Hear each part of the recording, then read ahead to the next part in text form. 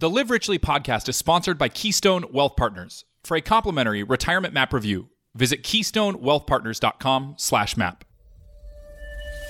Welcome to Live Richly, a show where life meets money. Join John Hagenson as he shares practical insights to help you make better financial moves. John is a certified financial planner, holds a master's degree in financial services, and a professional certification from Stanford University.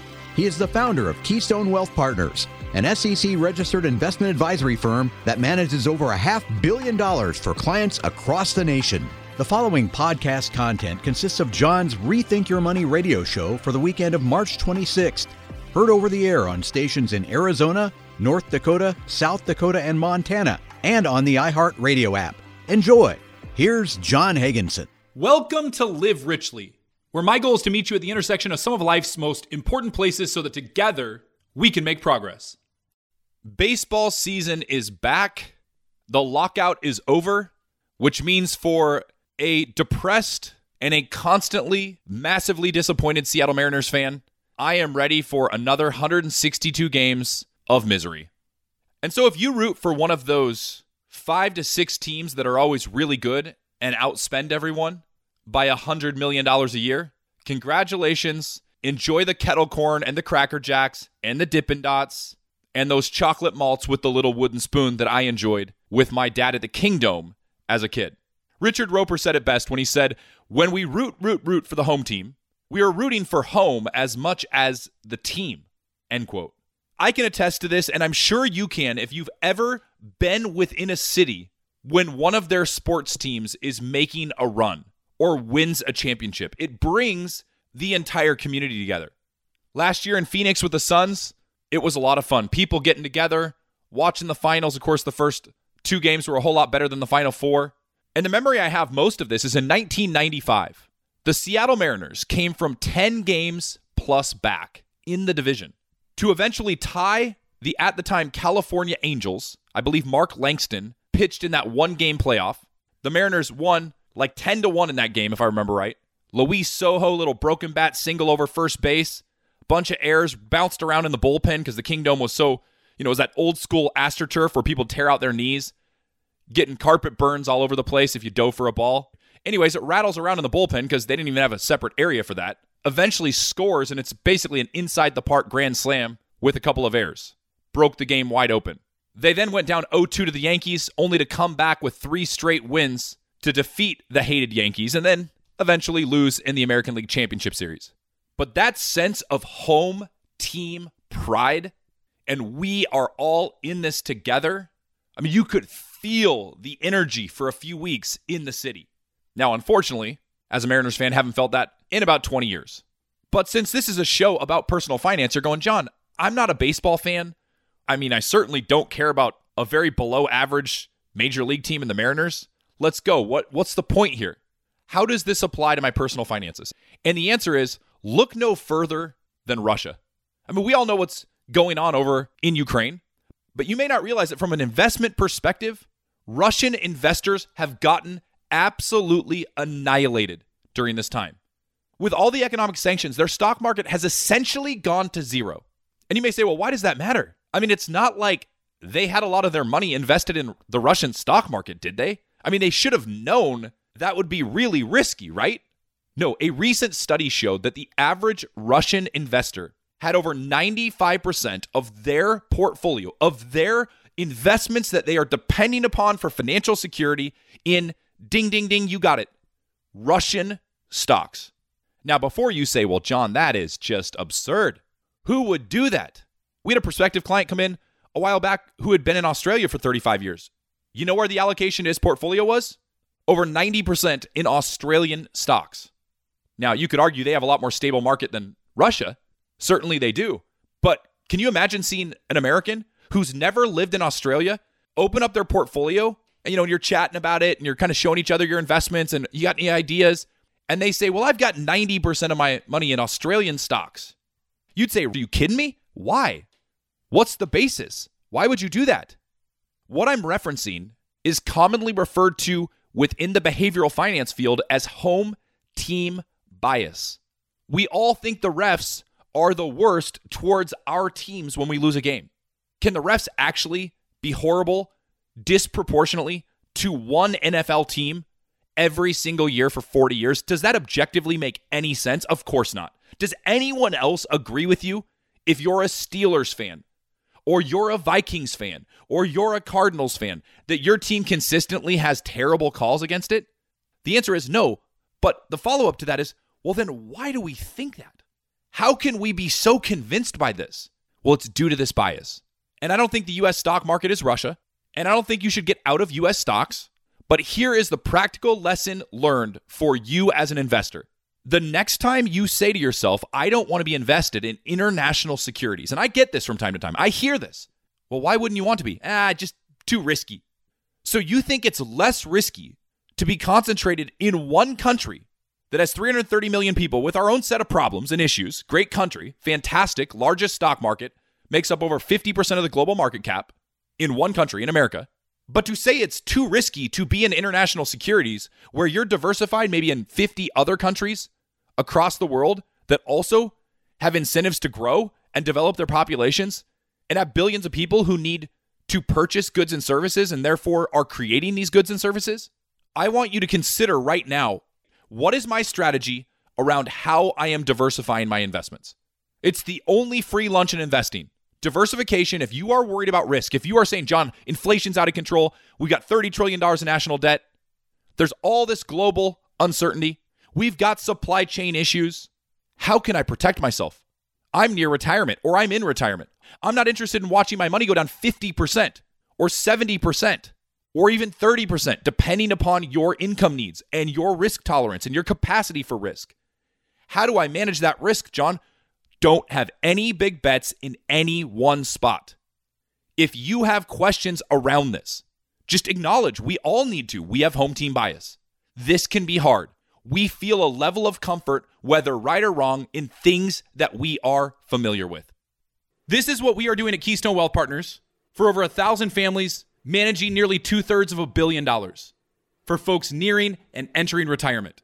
We have a very simple first step. If you're thinking to yourself right now, I don't have any tax integration, there's no attorneys at the firm I work with, there's no CPAs, I'm having no integration of these things. I'm just literally taking my tax documents right now down to my CPA and having them report what I already did. Hey, please be a really accurate historian. When's the last time your financial advisor reviewed your tax return? When's the last time you sat down in a conference room or on a Zoom with your CPA, your certified financial planner, and your attorney and had them all strategizing your situation? That is what we are doing at Keystone Wealth Partners. For many years, this was only available to the high net worth person in America. We think that's a problem. We want to bring that depth of service and holistic offering to every single person who'd like it. And the first step is very simple.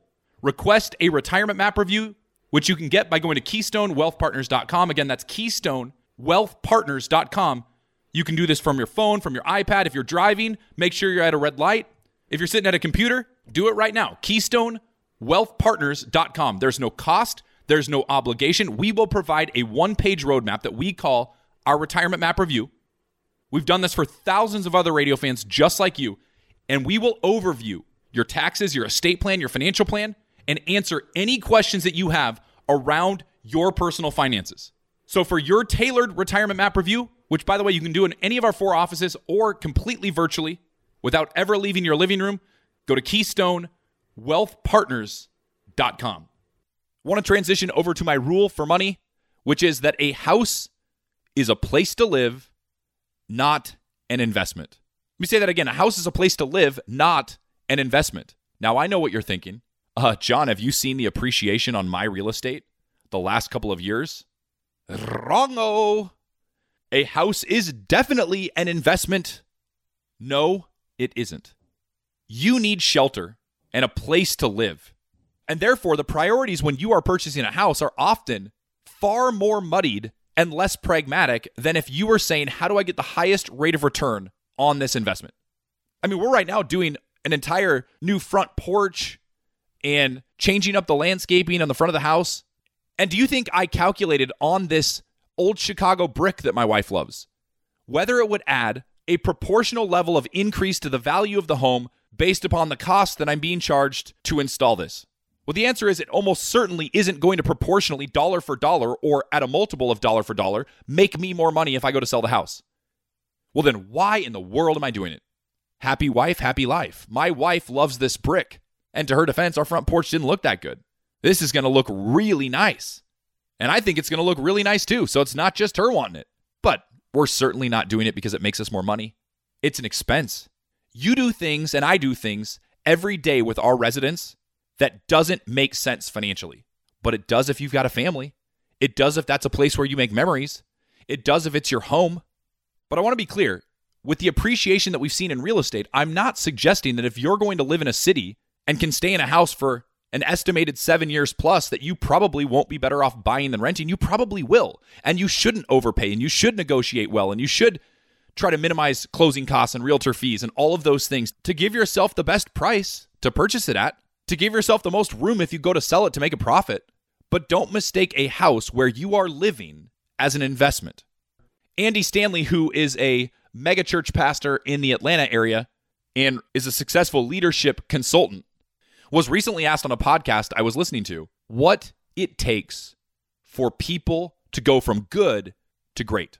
And I think this is relevant for all of us. No one wants to be just good. We all want to be great, but by definition, to be great, it means you're way above average. And by definition, average means that's the average of everyone else. You're like, John, that was way too confusing. That doesn't make sense. Were there double negatives in there? What are you talking about? Here's what I mean. You have to do disproportionately more and be disproportionately better than most people to even be good. And so if you want to be great, now you've got to up your game and be in that even smaller top quartile. And by definition, not every single person is going to be great. If they were, great would be average. And so what did Andy Stanley reply? And I quote, doing less. What does it take for people to go from good to great? Doing less, according to Andy Stanley. He continued on, and I do not want you to miss this. My fully exploited strengths will always be better than my marginally improved weaknesses. End quote. Think about that for a moment. We have all been gifted by God things that we are excellent at naturally.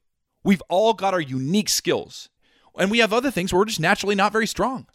If you're a structural engineer, you're probably very detailed, very methodical, very good with numbers. I could probably eat a meal off your garage floor. It's so darn clean. But you may conversely be someone who is extraordinarily creative, much more random, but able to pivot to new ideas, take big risks, not play it safe. And you're never, ever going to have your garage as clean as that neighbor of yours who's a structural engineer. It's never happening. That pilot who lives next door, that notices if the broom handle is leaning the wrong direction. Yeah, if you're that random person I just talked about, you're never going to be better than that person at being organized. Stop trying. Instead, according to Andy Stanley, and I fully agree, exploit the things that you're already way better at than that engineer. The things that come natural to you, the things that God has gifted you with, the things that he's blessed you with. I mean, I see this at a company like Keystone.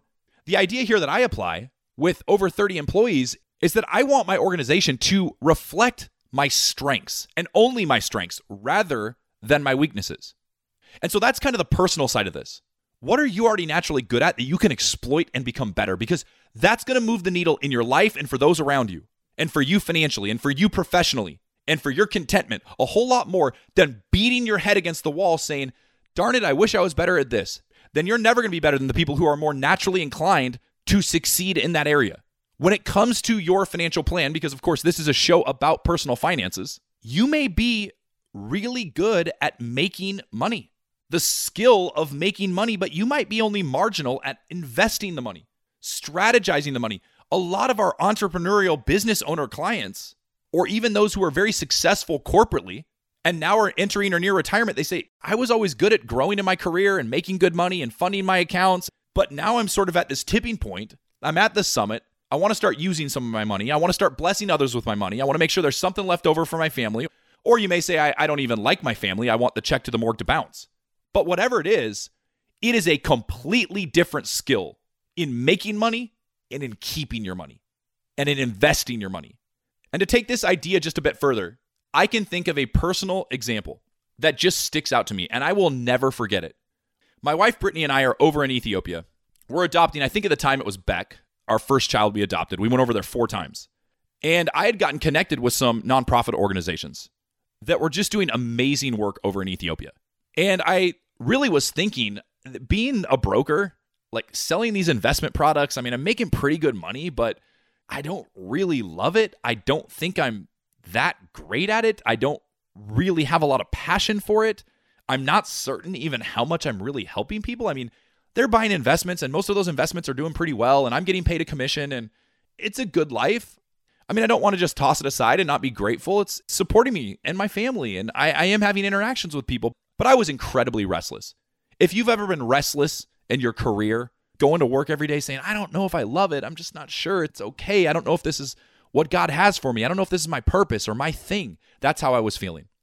And in spending time in the orphanages where our children were and playing with the kids and seeing all of this need and people shining shoes with dirty sponges on the side of the road, I'm looking around going, I'm only on this ball of dirt for another 80 years, maybe, Lord willing. I got to do something with my life that matters. I don't think selling investments for commissions to people in America that already have money I don't think that's it. And I went to one of my favorite nonprofits and I had lunch with them and I was hearing about the organization. At the end of it, I said, my wife and I, and this was maybe a decade ago, my wife and I are ready to sell everything and move here and help your organization. What can we do? Tell us anything you need. We're ready for this. We want to make a difference in meaningful ways. And the director of the organization paused, kind of looked up from his plate, and he said, John, that is so cool. I love that that's your heart. We do need something. We absolutely can use your help. And I said, great. He said, but we don't need you in Ethiopia. We have very low funding. We don't have enough money. If you can go back and be a great business owner and build your business and help your clients and in turn maybe benefit financially from that, we would love it if you would be able to support us from America. And maybe you come out here and there and see us, but we just don't need more people on the ground. We're underfunded. We've got the boots on the ground. We need more American business owners and people like you that can help us. And everybody has a role. And I remember thinking to myself and kind of chuckling as I rode in the car back to our, what they call the guest house where my wife was, thinking, this is the least sexy. This is the least living out my faith in a real way in something that's tangible. Go back and be a business owner in America? Jeez. But I think here was the point. My strengths, and maybe even just the blessing of me being born in America and into the situation where I went to a private school and had good education and all of the things that helped me that I had nothing to do with, along with some of my hard work, had put me in a situation that I could have more of an impact in a real meaningful way by exploiting my strengths, not trying to improve my weaknesses. And so as you think about this in your life, as you think about this with your family, with your legacy as you go throughout retirement, I want you to be making a mental accounting of what are the things that God's gifted me with? What are the things that I'm naturally good at? Stop focusing, like I do so often, on the things that you want to get so much better at and you're disappointed that you're not better at. Scrap those for right now. We'll work on those later. But for now, I want you thinking about where can I use my strengths and augment those strengths and exploit those strengths, as Andy Stanley says, to have an impact on those you care most about. And this is ultimately why I love doing what I do, because money plays an integral role in our impact. Maybe that's right, maybe that's wrong, but it's the world we live in where money is a tool that is needed to accomplish things that we care about. And these are the conversations that my team and I want to have with you, not because I want you to become a client. That's great. That's how we make money. Fantastic. Not because I need you to call in and request a retirement map review. Again, that's great. I hope we can add a bunch of value and show you some things that'll improve your situation. But I am sharing this with you because I love hearing about your life and giving you maybe a perspective that we have through meeting with thousands of people just like you and saying, you know what, based on what you're saying, I think this could really make an impact. I think this could be fantastic for your family. I think this would be a way you could retire. I think this is a way that you have more to give and the most efficient way to give that to that organization you care about. That's what I care about. That is my passion and my team's passion.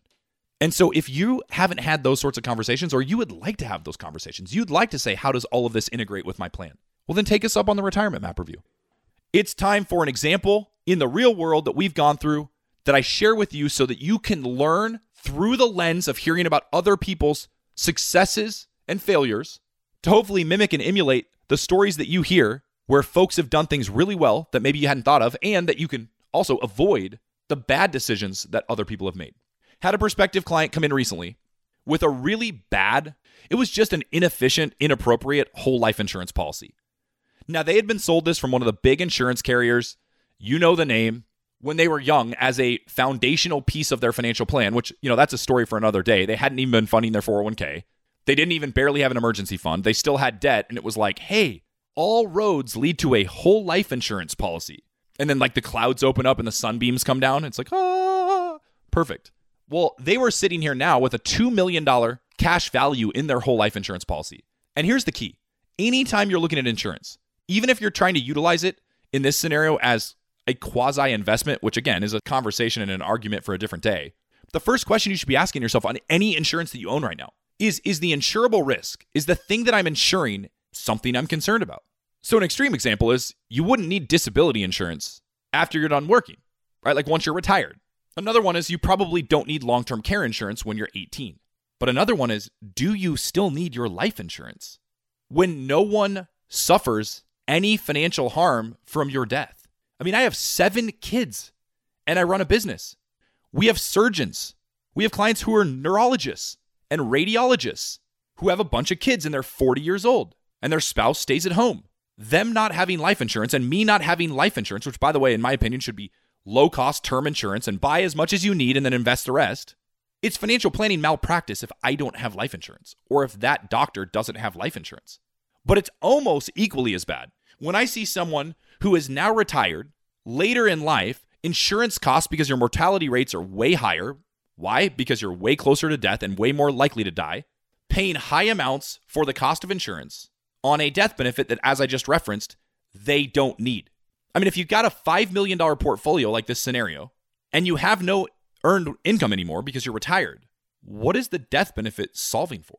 Their big question actually wasn't whether they needed life insurance. They came to us saying, we really don't need life insurance, but we know that we're going to have huge tax implications if we just rip the Band-Aid off. We don't really know what our options are. Like, what can we do with this? Because we're pretty certain now with our circumstances changing, we don't need this thing. But it's a lot of money, and we don't know what the implications are if we get out of this or borrow against it.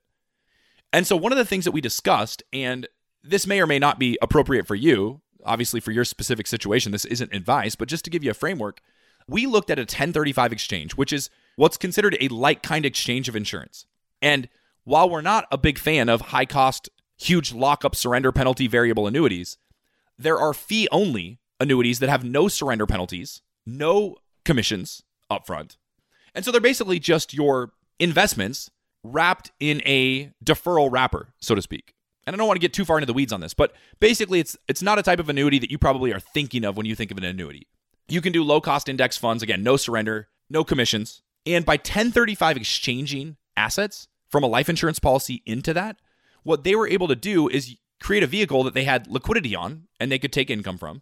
It was growing tax deferred, and by doing the 1035 exchange, the exchange itself didn't create a taxable event. So they were able to avoid now paying this high cost of the death benefit that they didn't need anymore, got the money invested much more consistently with the rest of their portfolio in low-cost index funds, and had full liquidity and flexibility of those monies, all while not triggering a tax event. So again, that's kind of a little bit of a niche thing. I don't know if you have life insurance, if that's something that would apply for you, but more than anything, I'm trying to share with you that if you have certain investments or insurance policies or just things that you did a long time ago, don't have endowment bias. Don't have loyalty bias.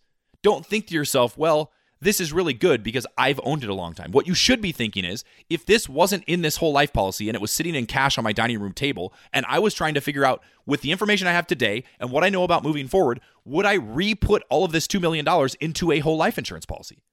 And if the answer, like in their case, was, well, absolutely not, that would make no sense, then you should really be questioning why you are maintaining that investment moving forward. Remember, the investment doesn't know when you bought it or why you did it.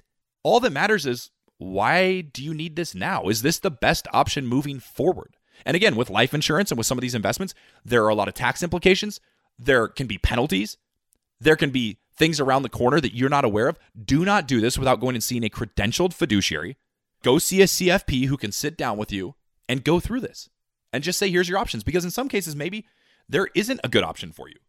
And you just say, dang it, I wouldn't have done this again, but I don't think there's a better option. That might be the resolution, but you don't know until you get that analyzed. And we do this consistently for people each and every week. And we'd love to do that for you. You don't have to go about this alone. Take us up on our retirement map review.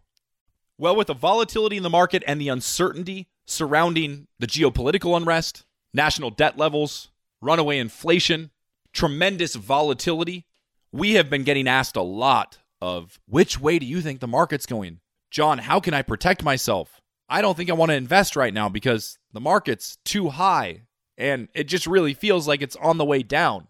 Keep in mind, if you are looking for someone to shoot flares up in the air to tell you now the coast is clear, good time to go invest money, you'll be sitting on the sidelines the rest of your life. Uncertainty and risk surrounds us. Why no, John? That's why I keep it in the money market. You don't think those have risks? How about purchasing power risk? How about inflation risk? I mean, the fact that inflation is eating away at most safer, stable investments right now, like little termites eating away at our house. If you've got $100,000 in a CD, and at the end of the year, you've got $101,000, and you say, see, John, at least I didn't lose anything. Wrong-o. You lost $7,000. No, I didn't, John. It says $101,000. Yep, but your real return needed to put you at about $108,000 just to keep up with inflation. I talk about this in both of my books and early on in both books. Inflation is a pervasive, subtle thing that we don't realize is happening because it's methodical and slow, and it doesn't hit us generally like it did over the last year where, you're going to the store trying to get your bacon for Saturday morning, and it's costing twice as much. But historically, your money has to double every 23 and a half years just to keep up with inflation. If you have $1 million right now and you're 60 years old, it's got to be at $2 million when you're 80 or 85, just historically speaking, not with runaway inflation, just historically speaking, for you to be neutral, for you to be in the same situation as now. That doesn't even include growing the money. What I mean by that is going from $1 million to $2 million over the next 20 or 25 years isn't even growth, practically speaking. It's just keeping you from going backward. Now, this is a challenge when there's uncertainty in the stock market and people say, well, I don't want to have that kind of risk. I mean, our average client at Keystone is 60 years old. They're not coming to us saying, let's swing for the fences. I want to get rich. They're saying, make sure I'm never poor. And if you're near retirement or you're in retirement, you're thinking the same thing. Well, that's very difficult when one side of your portfolio feels very volatile and risky and another side of your portfolio that's certainly a lot safer and more stable, you're almost certainly going to lose money to inflation. It may feel a little bit like you're between a rock and a hard place. And you're not alone. These are unique and challenging times. This is not our grandparents' retirement where they'd take their pension and their gold watch from the average cake at their retirement party they had after working at the same company for 40 years. And they combined Social Security and that pension, and they squirreled away some money at the local credit union, in some laddered CDs that were paying 7% interest effectively. And they're going, I can pretty much live on the interest and my other income sources. And the principal will just go to the kids. That's great. Those days are over. You probably don't have a pension. If you do, congratulations. Social Security's underfunded. Inflation's over 8%. Market valuations are high. And your CD's not paying 7, it's paying 2. I know what you're thinking right now. Like, John, isn't this supposed to be kind of an uplifting show? I mean, you're usually positive. You're talking about faith and family and finance and all these different... I mean, this is depressing. It doesn't need to be depressing. And it doesn't mean there is not a way for you to effectively navigate this and crush it in retirement. I want that for you, and I fully believe that's attainable. But it's going to take a heck of a lot more discipline, a lot more intentionality, avoiding dumb mistakes that we see every day here at Keystone, because we all make them, because we're all humans. But you can't go in halfway on your retirement plan, have no written plan, have no measurable, definable financial plan of any kind, don't have a set of rules, don't have the team around you like we have with attorneys and CPAs and certified financial planners all working together. That isn't going to cut it over the next 30 years. You need the best. You need quality, comprehensive advice from a credentialed, experienced fiduciary, or you're going to have to figure out all of this on your own and be extremely proficient. Because laddering some CDs along with your pension and Social Security isn't the game plan anymore. Putting your money mostly in bonds and collecting the interest and living off of it, maybe having 10% of your portfolio in stocks, well, how much yield is that bond portfolio producing right now? Is it even keeping up halfway with inflation? And the answer is no. That strategy doesn't work anymore. And so if you, over the last couple of years, have been looking at your portfolio asking questions like, should I be making changes? Like, am I missing something here? Is this still the strategy that would work best? Those questions alone should be a proxy for you that it's worth getting advice. going and seeking a second opinion, which is what we do here at Keystone Wealth Partners, and plenty of other great fiduciaries offer as well. If you're annoyed by me, you're like, I don't even like this guy. Talks about the Seattle Mariners. Like, I don't even like Seattle sports teams. This guy's annoying. Don't call us, but call somebody. Go find a CFP that's not going to charge you a big cost to analyze your situation, that they'll do it for free. Go find a CFP that's not going to sell you a bunch of crap you don't need, like I see all the time. Go find somebody who doesn't have proprietary products that normally aren't even named after their company because they want to disguise it so they can make big bonuses and go on fancy vacations. Don't go see them. Go find somebody like us and get your questions answered. You've worked your entire life to save what you have. Taxes are only going up, and inflation's high, and rates are low. There's a lot of volatility and uncertainty right now in the markets. Go get a second opinion.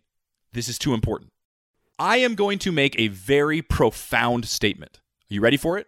We all get far better with things that we are experienced in doing. You're going, John, shocking. Thanks for telling me that. I never knew that. Of course we do. Of course we get better at things we do more often. I remember when we had our first kid, now with 7 kids, but our first kid, changing diapers. I was awful. I mean, I would take off the diaper and our son was peeing all over me. You know what I'm talking about? Like all over the place because I didn't know to cover him up, like as you're changing. I'd be getting poop all over the changing table. And I know this is gross stuff to talk about, but you know what I'm talking about. I was clueless. I'm like plugging my nose and gagging. This is disgusting. I could change like 20 diapers as fast as that Matt Chestnut guy or whatever his name is in the hot dog eating contest. Like I can change diapers like that right now. Blindfold me. I don't even care. Football holding kids, giving bottles. I mean, I remember making bottles. I'm making bottles when I'm half asleep for Luna, our 6-month-old right now. I don't even know what's going on. I hear her crying. It's 3 a.m. I'm making a bottle. I'm back in bed in the morning. I go, pretty sure I gave Luna a bottle at 3 a.m, but I did all of that just out of subconscious memory. I don't even know what's going on. And you probably can think of areas in your life like that as well. You first start driving a boat the first season. You're on the river in North Dakota and you're cruising over for the sandbar and you're trying to park it on the sandbar and the current's kind of working against you and you're like, man, this is kind of tough. Took you a few times. By your 10th summer with your pontoon, you're just cruising right on.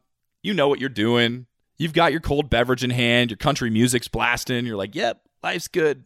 You're not worried about pulling it up on the sandbar and not looking cool before you set up your crow shoe game because you've done it a bunch. Here's why I point this out. Retirement, this whole concept of retirement, because as a country, we mostly stink at it. All the data shows. I hate to sound rude, but I mean, we're not very good at it as a country. We're way behind on our savings rates and all of these different things. But I want to give us a little grace here. Retirement is a completely new phenomenon. It's me the first week with our first kid. It's not me with our 7th kid. Retirement, as Morgan Housel talks about in chapter 1 of his book, The Psychology of Money, it's really only been around for a couple of generations. I mean, we aren't very good at it because 1940 was the first Social Security check. Things like 401ks weren't enacted that long ago. The Roth, which you hear me talk a lot about because we're in this low tax environment with the Trump tax reform, those have barely been around over 20 years. We've had all of human history to evolve and develop and get better at things and, protect ourselves and develop all these survival skills and means of having success. And we basically go into this retirement game plan and say, we need to nail this so that we can have this awesome back half of our lives financially. And we can't learn very well from others because very few people have actually gone through this. We don't have 1,000 years of history on retirement. I mean, retirement in and of itself, this idea that at 60 years old or at 65, we just decide, like, you know what? I kind of want to play pickleball and golf a little more and volunteer. And by the way, I don't think any of this stuff's bad. I think it's great. But that's never how it used to be. You would work, as a farmer or as a hunter, as a gatherer, until your body gave out. And then you lived with other generations and they did it. We didn't have this luxury of saying, do I have enough money now socked away that I can stop my job, which might be even like a desk job that doesn't require like physical labor, so that I can do other things for the next 35 years of my life until I'm 95 years old. And so my point in all of that, and I'll expand on this in future shows, but we're kind of not that good at retirement because we don't have a lot of experience at it. And frankly, this is why I think having a guide, having a Sherpa, so to speak, in a credentialed fiduciary like us at Keystone Wealth Partners or a firm similar to us can be helpful because not only is it your first time retiring, but most likely the people around you is far too small of a sample size to really get a gauge on what mistakes should I be trying to avoid, what are the successes that I need to try to shoot for and achieve. And so if you can get with a firm that has, 1,000 plus clients that are similar to you and has done thousands and thousands of meetings with these clients and have the credentials and have the knowledge, you've got a better shot than trying to go about it alone in this kind of new frontier of retirement. All right, I've got 3 quick hitters that I want to wrap up today's show with. My first is our technical topic where I help you get smarter. What are C-share mutual funds? I want you to look on your statement and see if you have any C-share mutual funds. You'll see the mutual fund company and you'll see the letter C. I want you to see if you have any variable annuities. Okay, not commission and surrender-free deferred wrappers, like you'll see with Vanguard or TIA, CREF, or a few of the names. Fidelity, I think, has one. But I'm talking about expensive variable annuities with riders where you see things like the GWB, the GMIB. Here's why I'm talking about this. Those are some of the most expensive investments on earth, and here's the key. All of the fees and expenses are internal. None of them are visible. You don't see any of them.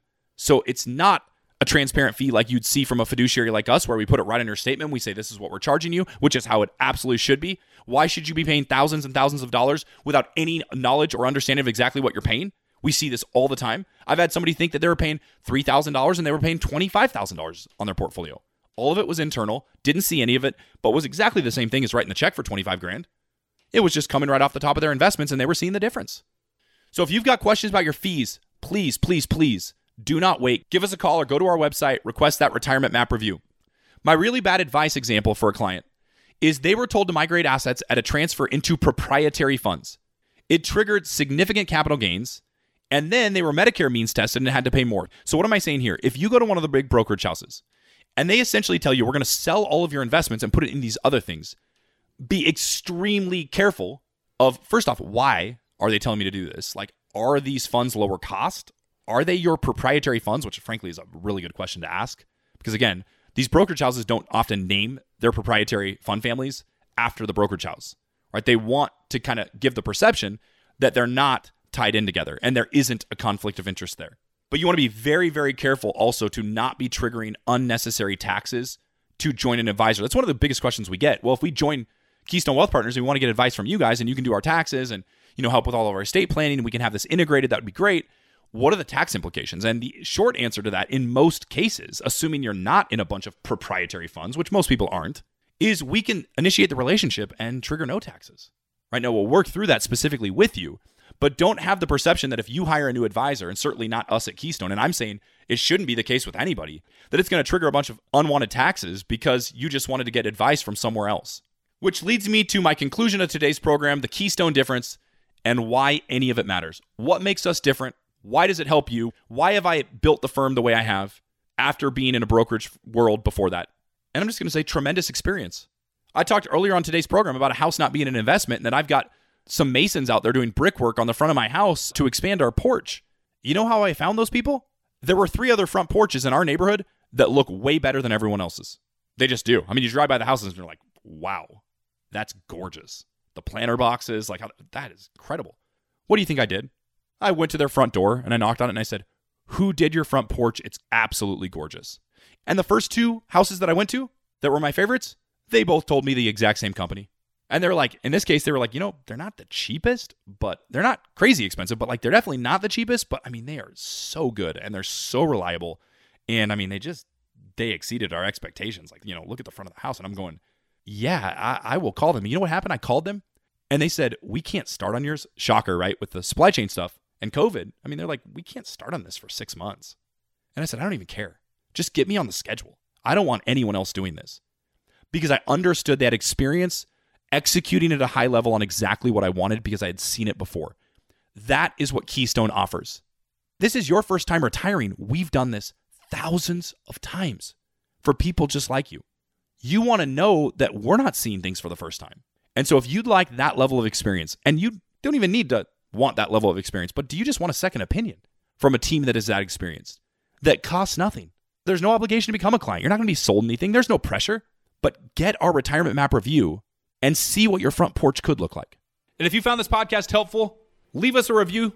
And before acting upon anything discussed today, speak with a financial advisor near you. And if you're not sure where to turn and you'd like our help, you can visit us anytime at KeystoneWealthPartners.com for a complimentary retirement map review. And remember, we are the wealthiest society in the history of planet Earth. Let's make our money matter.